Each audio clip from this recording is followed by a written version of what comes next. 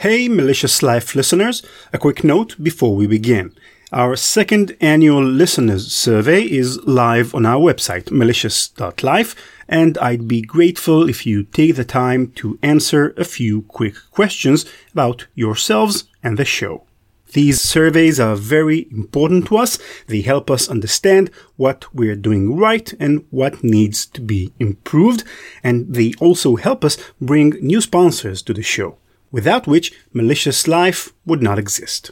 All answers are completely anonymous, of course, and those who take the survey will receive a special bonus episode, an interview I did with the one and only Woz, Steve Wozniak, the engineering wizard who created the first Apple computers. Find the link to the survey on malicious.life. Thank you for supporting Malicious Life. Hi, Amit. Hi, Ron. Hey, thank you for joining us. So please introduce yourself. My name is Amit Serper. I am the VP of Security Strategy and Principal Security Researcher at Cybereason. There's a good chance you're familiar with Amit Serper's name. He is a frequent guest on our show, but he's also famous in his own right. In 2017, after the infamous Russian malware NotPetya wreaked havoc in Ukraine, Amit found a bug which disabled it entirely. Before joining Cybereason, Amit served as senior security researcher at the Office of the Prime Minister of Israel, where he took part in many top-secret offensive cyber operations, which he's going to tell us all about today. Nah, just kidding. And I always say there's only two things that I know how to do. One is security, the other is music. One of them pays better than the other. And I'm grateful to be doing something for a living which I really enjoy.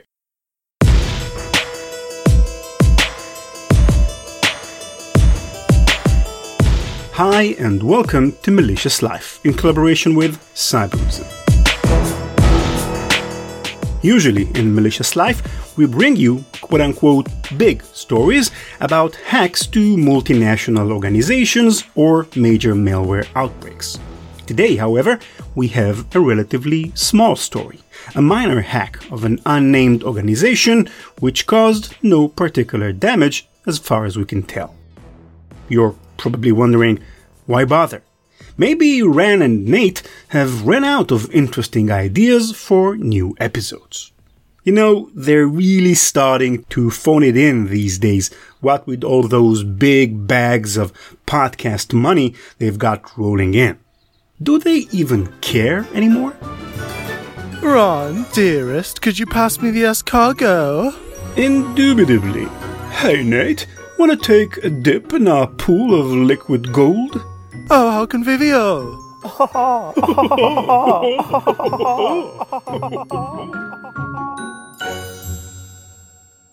Don't worry, listeners, we haven't ran out of ideas, and this free podcast isn't quite enough to buy that gold pool I've always wanted.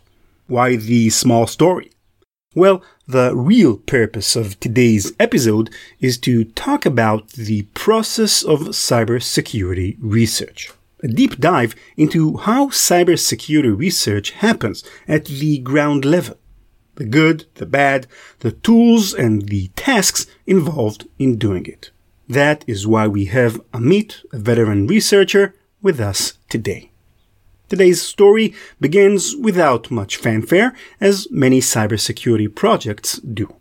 A client was conducting penetration testing on their IT infrastructure, and Amit decided to check up on it. Pretty routine stuff. We have a lot of customers that we are monitoring their environments for them. One of those environments that we were monitoring, we knew that they had some sort of penetration testing engagement. And this happens a lot for many reasons, whether it's regulation, like a routine penetration test, or it's something that was ordered especially to test the defense systems, etc. So we knew that this customer had a penetration testing engagement. whenever there's a penetration testing engagement, it's a good chance for us to see if we're catching all of the new techniques. So I went over some detection data from that environment just as a routine check, and the things that I saw there kind of were not making sense. It did not appear to be like penetration testing engagements because of the sheer weirdness of everything. What do you mean by weirdness?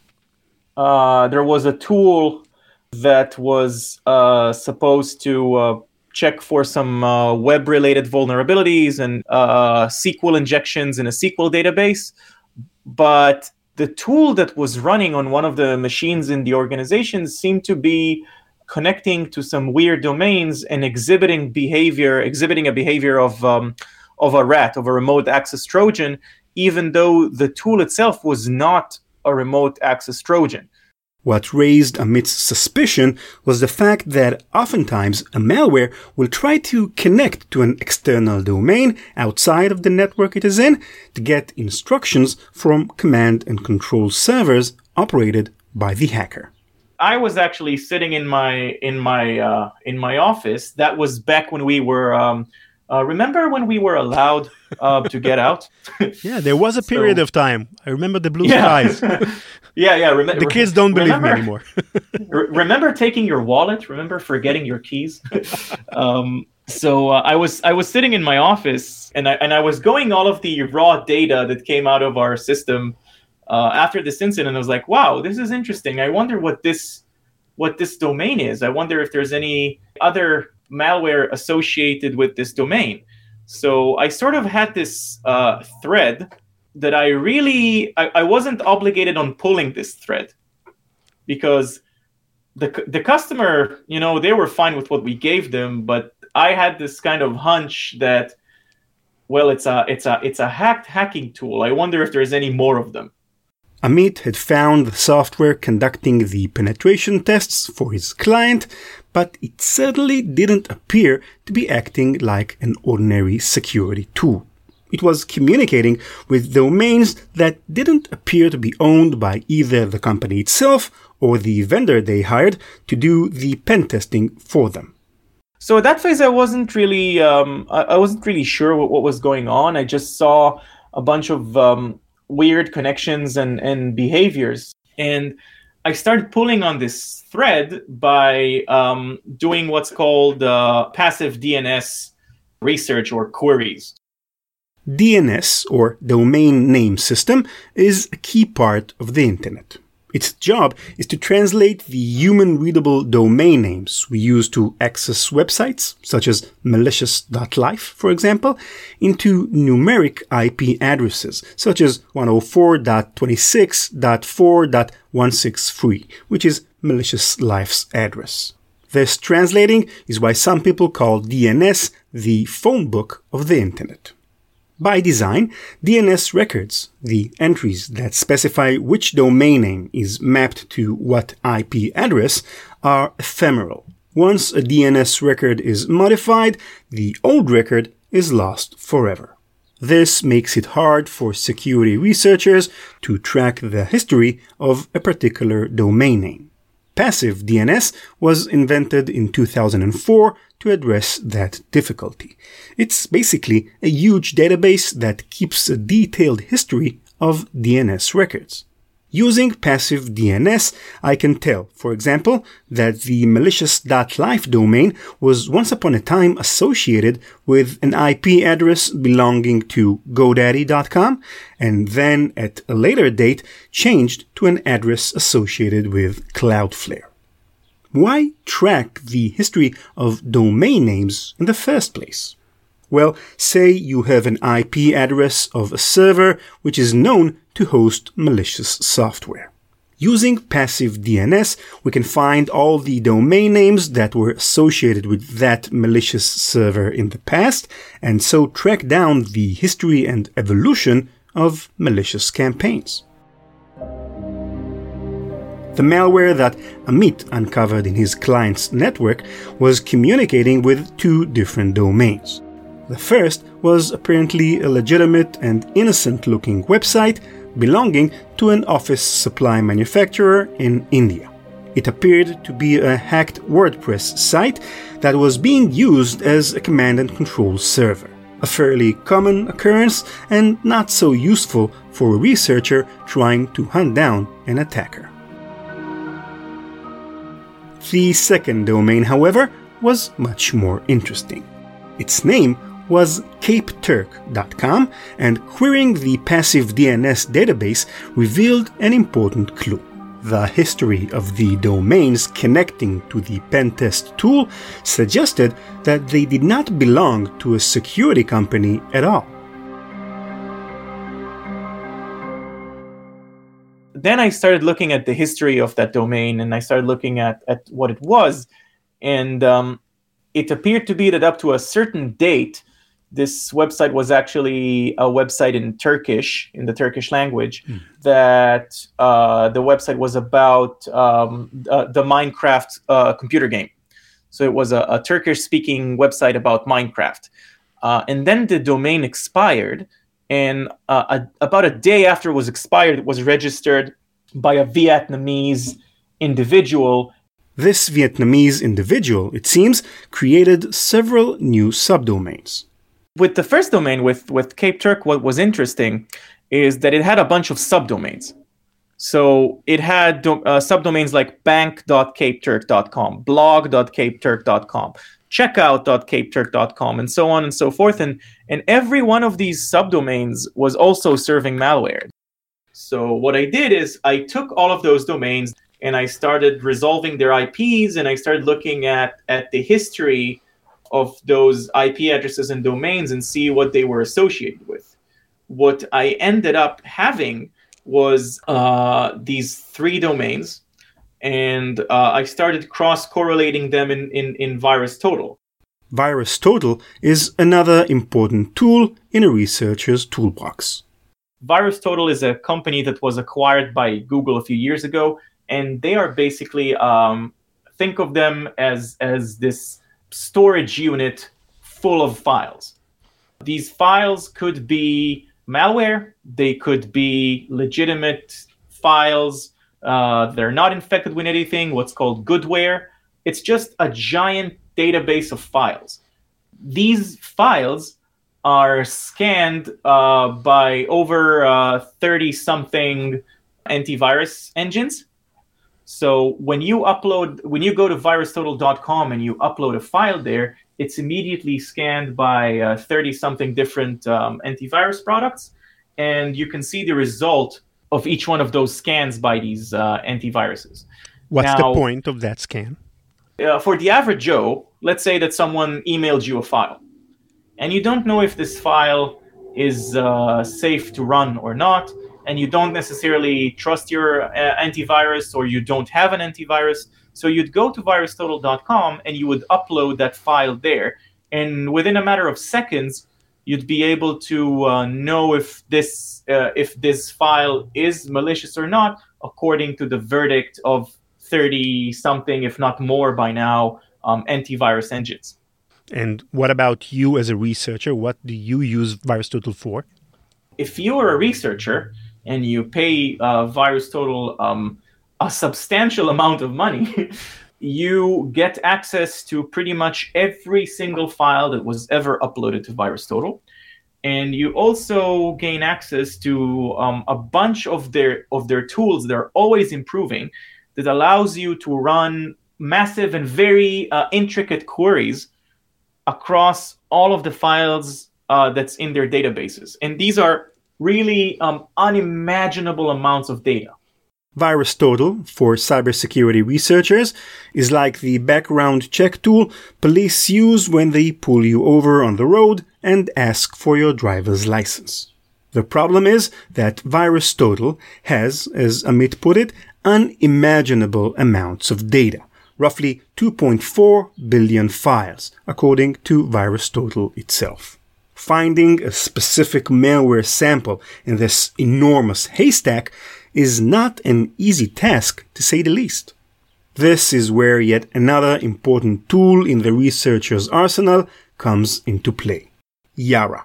Yara is a language that is used to describe and classify malware. Each Yara entry holds the unique information that is used to identify a malware sample, such as strings or binary patterns. Yara is this sort of like think of it like almost a language in which you can craft queries about data that's inside of files. So you could craft a query to VirusTotal, which can say, show me all of the files that are, for example, Windows executables that have these particular strings in them, or files that have row of bits in them. And you can basically create very, very elaborate queries. By the way, if you're trying to figure out what the acronym Yara stands for, don't strain yourself too much. According to Victor Alvarez, its creator, Yara stands for Yet Another Ridiculous Acronym, or alternatively, Yara, another recursive acronym. Using Yara queries, Amit ran the Cape Turk domains through VirusTotal to see if they had any priors. I saw 3 connections to 3 different domains, and I started looking at those domains in all of our threat intelligence resources. And then I saw that one of those domains have like over 1,000 malicious file hashes associated with it on VirusTotal. Over 1,000 malicious hashes. That's a lot of viruses, almost too much. One hacker with over 1,000 viruses would be prolific, ridiculous. You'd be looking at the Stephen King of hackers. Obviously, there had to be some sort of automation involved. The thing that was impressive, to me at least, in this campaign was just the sheer amount of these samples uploaded. Every day there were like more and more samples, like sometimes dozens of samples uploaded every day, fresh samples of the same tools, as if there was like some sort of an automated process that was just generating them and uploading them to various websites. This was the thing that impressed me. The question is then, who could have possibly created so many malicious programs, and what would have even been the point? So the way that a lot of the antivirus or security products work is that they are using all sorts of hashing tricks to create a unique identifier of a file. So you basically, what it means is you take all of the data that's inside the file and you basically run some sort of a mathematical equation on the collection of bits inside the file. And depending on which equation you use, which algorithm you use, you end up with what's called a hash, which is a series. It's basically a string, a series of numbers and letters. And that series of numbers and letters are a unique identifier to that file.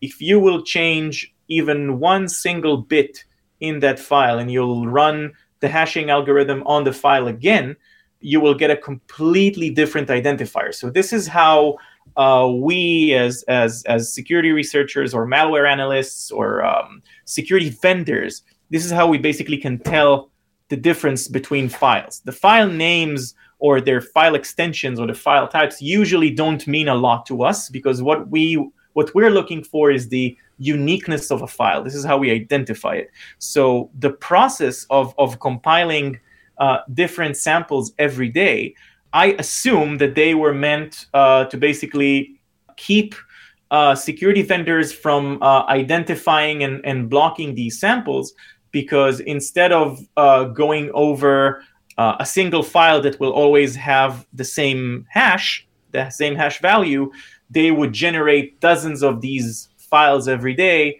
And by the time that these files will be blacklisted in all sorts of antivirus engines, it will already be the next day and there will be like dozens of new files. So the Cape Turk hacker was automatically generating slightly altered versions of the same malware so that each one would look like different programs to an antivirus program. It's one big game of cat and mouse. So what I did is I took all of those 100 and something files that I originally found, and I compared between them. I looked only at the things that they have in common. So I discarded all of the differences, and I was left with a bunch of bits that they were all sharing. And then I built a Yara query that iterated over the data that's in VirusTotal and gave me all of the files that had those similarities. And then I started downloading a few of those samples, and I looked at them, and I executed them in a controlled environment, and I actually saw that they were exhibiting the same behavior that this penetration testing tool was exhibiting. It basically looked like a remote access Trojan that's called NJRAT. NJRAT isn't a particularly unique Trojan. It spreads by phishing attachments or infected flash drives, sets up a web shell on the host computer, and receives instructions from a remote hacker. Pretty straightforward. Yeah, NJRAT has been around for a few years now. It's a rat that was being used mostly in the Middle East. A lot of its operators were from Arab-speaking countries.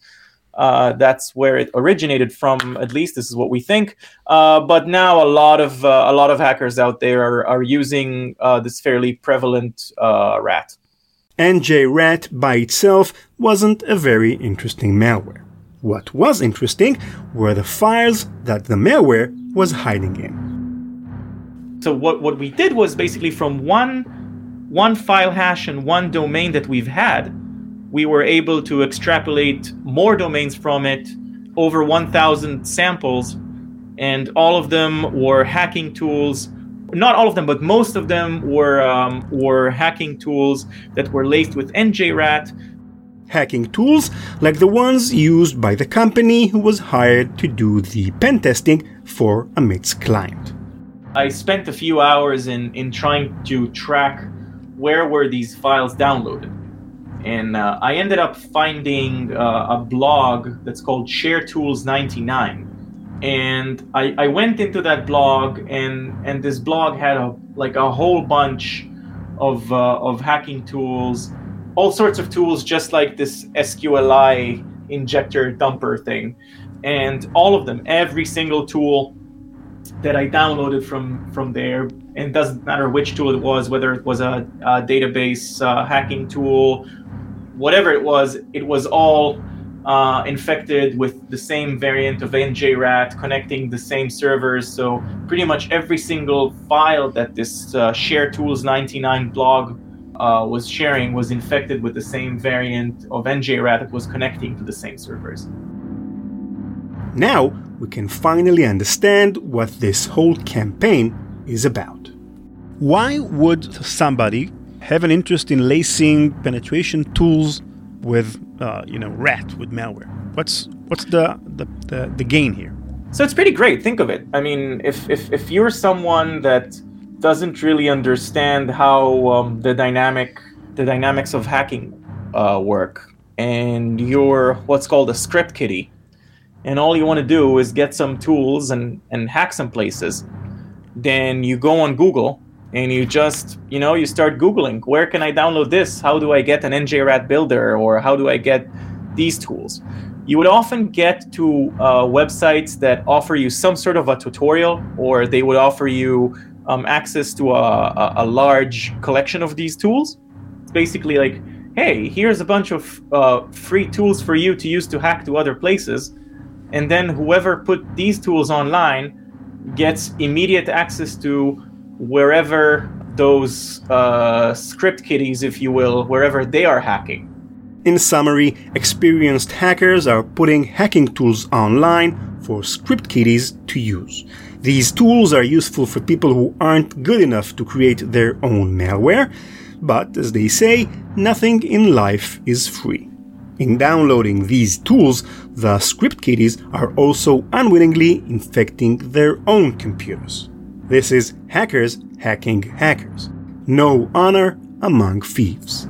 It's sort of like a waiting game. You're putting the tools out there, and you're waiting for them to phone back home, and then you have access to wherever these hackers have access to. Smart. You're saying that it is a common practice of lacing these kind of tools with malware? It's not a new thing. This technique is probably as old as the internet itself.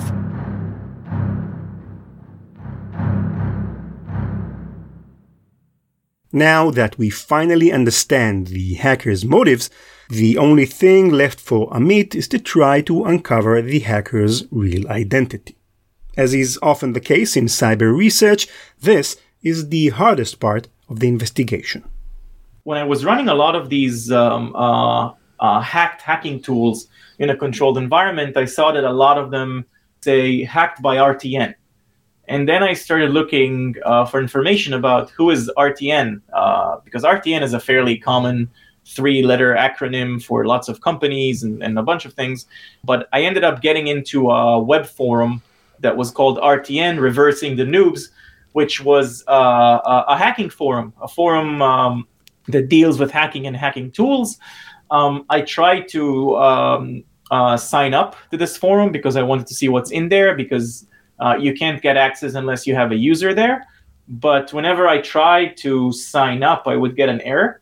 I think that something was wrong with their forum at the time, and I was never able to actually sign up to their forum. So I honestly don't know if this is someone from this forum who takes all of these tools and laces them with NJRAT, or this is something unrelated. So, no luck there. Amit's final clue were the names and addresses that were used when the Cape Turk domain was re-registered in June 2018. It's a very, very long shot, since these details can be easily faked, but that's all that he had at this point. Yeah, his name, I can pull it up. It'll take me a second. His name is listed there. Let's see. Which is also strange, because usually these domains are registered with some sort of a privacy protection, so you won't see the name. But the name is Nguyen Kong. It's a Vietnamese name, and there's even an address here, 12 Trung in the city of Tan Quan. I don't know even if I'm. It's in Hanoi. Yeah, so it's in a district called Tan Quan in Hanoi, in Vietnam.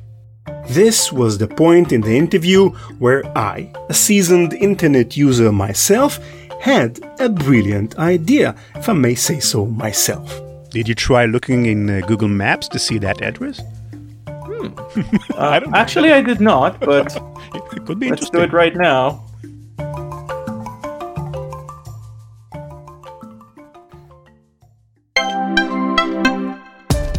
The COVID-19 pandemic has forced many of us to work from our homes, and many, if not most, organizations were caught off guard by this rapid expansion of the security perimeter. Cybereason recently published a free guide to maintaining secure business continuity during COVID-19 for security people, with insights and advice from CDO Yonatan Stream Amit, CSO Sam Curry, VP of Security Strategy Amit Serper, and many others. Find the guide at malicious.life/remote work. That's malicious.life/remote work.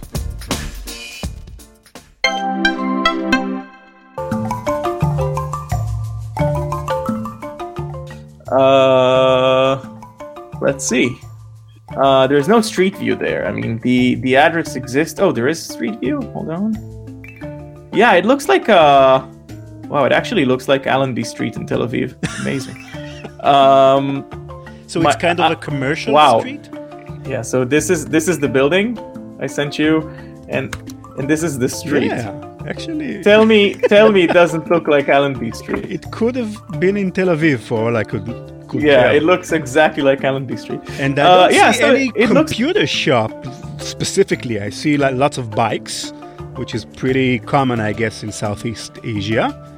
But not something that says this is a computer shop of some sort.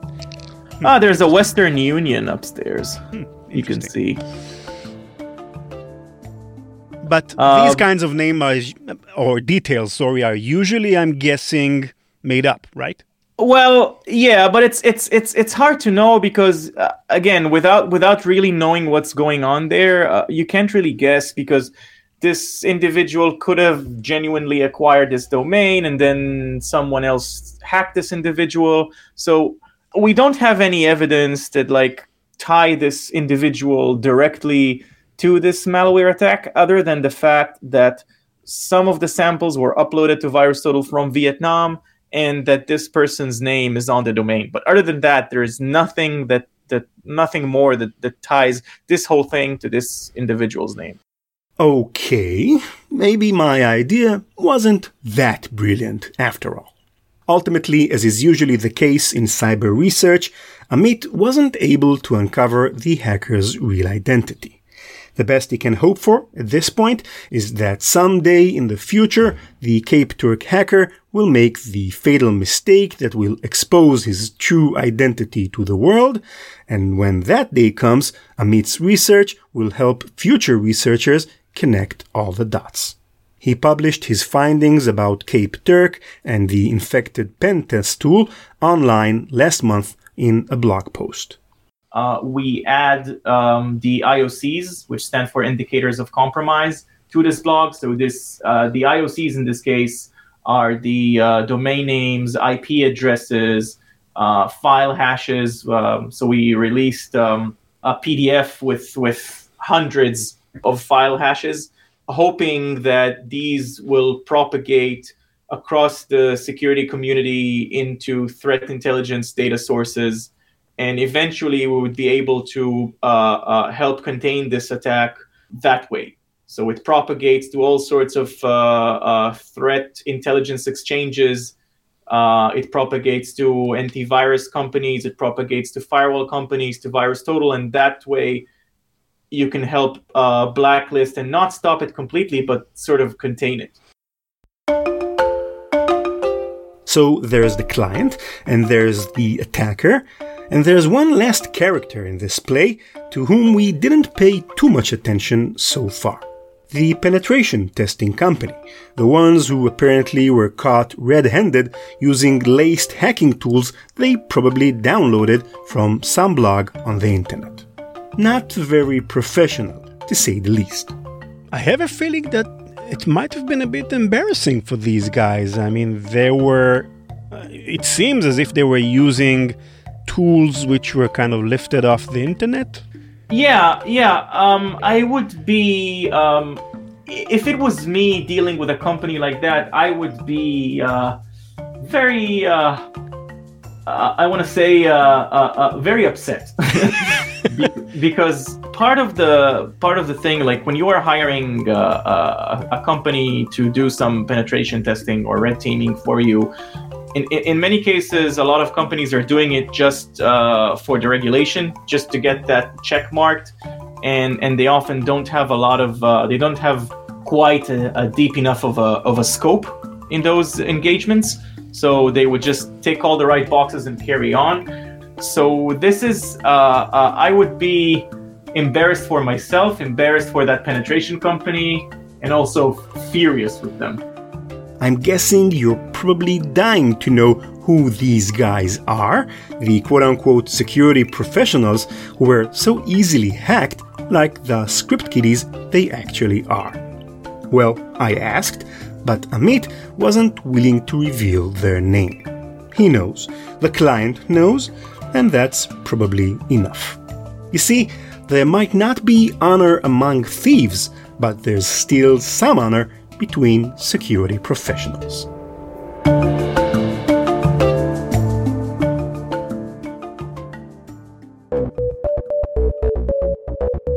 That's it for this episode. Thanks for listening. No honor among thieves. Amit Serper's research into the penetration testing, NJRAT, and hackers hacking hackers is available online. For more detail than we could cover in this episode, visit cybereason.com/blog. I have an important follow-up for our previous episode, which was about passwords and their inherent problems. After the episode was published, I got this response from a listener called Chaz, who wrote, quote, "Many thanks to Ran and the Malicious Life team for an excellent podcast show. I look forward to each and every informative episode. With reference to your recent podcast on passwords and potential replacements, are you aware of the extensive work of Steve Gibson, Security Now podcaster, and his volunteers on SQRL, Squirrel, Secure, Quick, Reliable Logging? Their work is now complete and available for a range of operating systems, apps, and plugins, but still requires adoption from the industry and associated websites. Keep up the great work. Regards, Chaz." End quote. Ron Harris wrote a comment in a similar vein. Quote, "Thanks for your podcast. As a retired tech consultant, I have enjoyed your sense of humor and podcast material. Steve Gibson is all about security. He spent years developing Squirrel as a gift to the security world. He needs to be recognized." End quote. And I also received similar comments from William Kilgore and Zeev Eisenberg, who all wanted to hear more about Squirrel. So, right off the bat, I need to apologize. As a longtime fan of Security Now, Steve Gibson's podcast, I obviously knew about Squirrel, but it slipped my mind and I forgot to include it in the previous episode. So, SQRL, Squirrel. What's it about? Squirrel is a brilliant authentication system that Gibson created to address many of the problems we have with passwords. On the practical side, you browse to a website, and if the site supports Squirrel, it displays a QR code. You scan the code with your smartphone, and you're logged in. Sounds simple, right? Of course, the real innovation here isn't the QR code, but what goes on behind the scenes during the authentication process. That QR code is actually a URL that contains the website's domain name and a blob of random information called a nonce. A nonce is something that is used only once, and that blob of random information is indeed sent to the user only once and never again to any user. The Squirrel client, which is installed in the user's phone in this example, grabs that blob and uses it to create a pair of public and private keys. The private key, also called master key, never leaves the client. The client uses this private key to encrypt the blob, and the encrypted blob is then sent back to the server together with a public key. The server decrypts the blob with the public key. Since the blob holds a nonce that was sent to me, the user, and only to me, this affirms the fact that the public key is associated with me, the user, with my identity and no one else's. Gibson's Squirrel system solves many of the issues we described in the previous episode. For example, every private and public key pair is unique to a particular website or service you log into, which means that if the user's public key was compromised for some reason, there's no harm done. In fact, public keys, by definition, are meant to be public. Only the private key needs to be kept secret, and it never ever leaves the user's client. There's also no way to link the identity of a user across several websites based on that public key. Finally, it's an open and free system that anyone can implement. All in all, a brilliant idea. Let's hope it gains traction in the coming years. Thanks Chaz, Ron, and the rest of the listeners who reminded me about Squirrel. Also, following the previous episode, we asked you on Twitter for tips on choosing good passwords. We got some cool ideas, like this one from user LilYTQ, who wrote, quote, "First letters of a long poem in a language that's not English, including punctuation." End quote. Interesting idea. I might use it myself. V to the K wrote, quote, I let my password manager generate a long 20-plus character password mixed with upper and lower cases as well as numbers and special characters. I honestly don't know any of my passwords outside of my password manager. End quote. And finally, user Random Internet Man, a perfectly descriptive username, if I might say so, suggested, quote, store passwords for your most sensitive accounts in your head only, but let your password manager take care of the rest. End quote. That's it. As always, you can find all of our previous episodes and full transcripts on our website, malicious.life. Follow @maliciouslife on Twitter for updates on new episodes, polls, and interesting discussions. And you can also follow me at @ranlevi, RANLEVI. My email is ran@ranlevi.com. Malicious Life is produced by PI Media. Thanks again to Cybereason for underwriting the podcast. Learn more at cybereason.com. Bye-bye.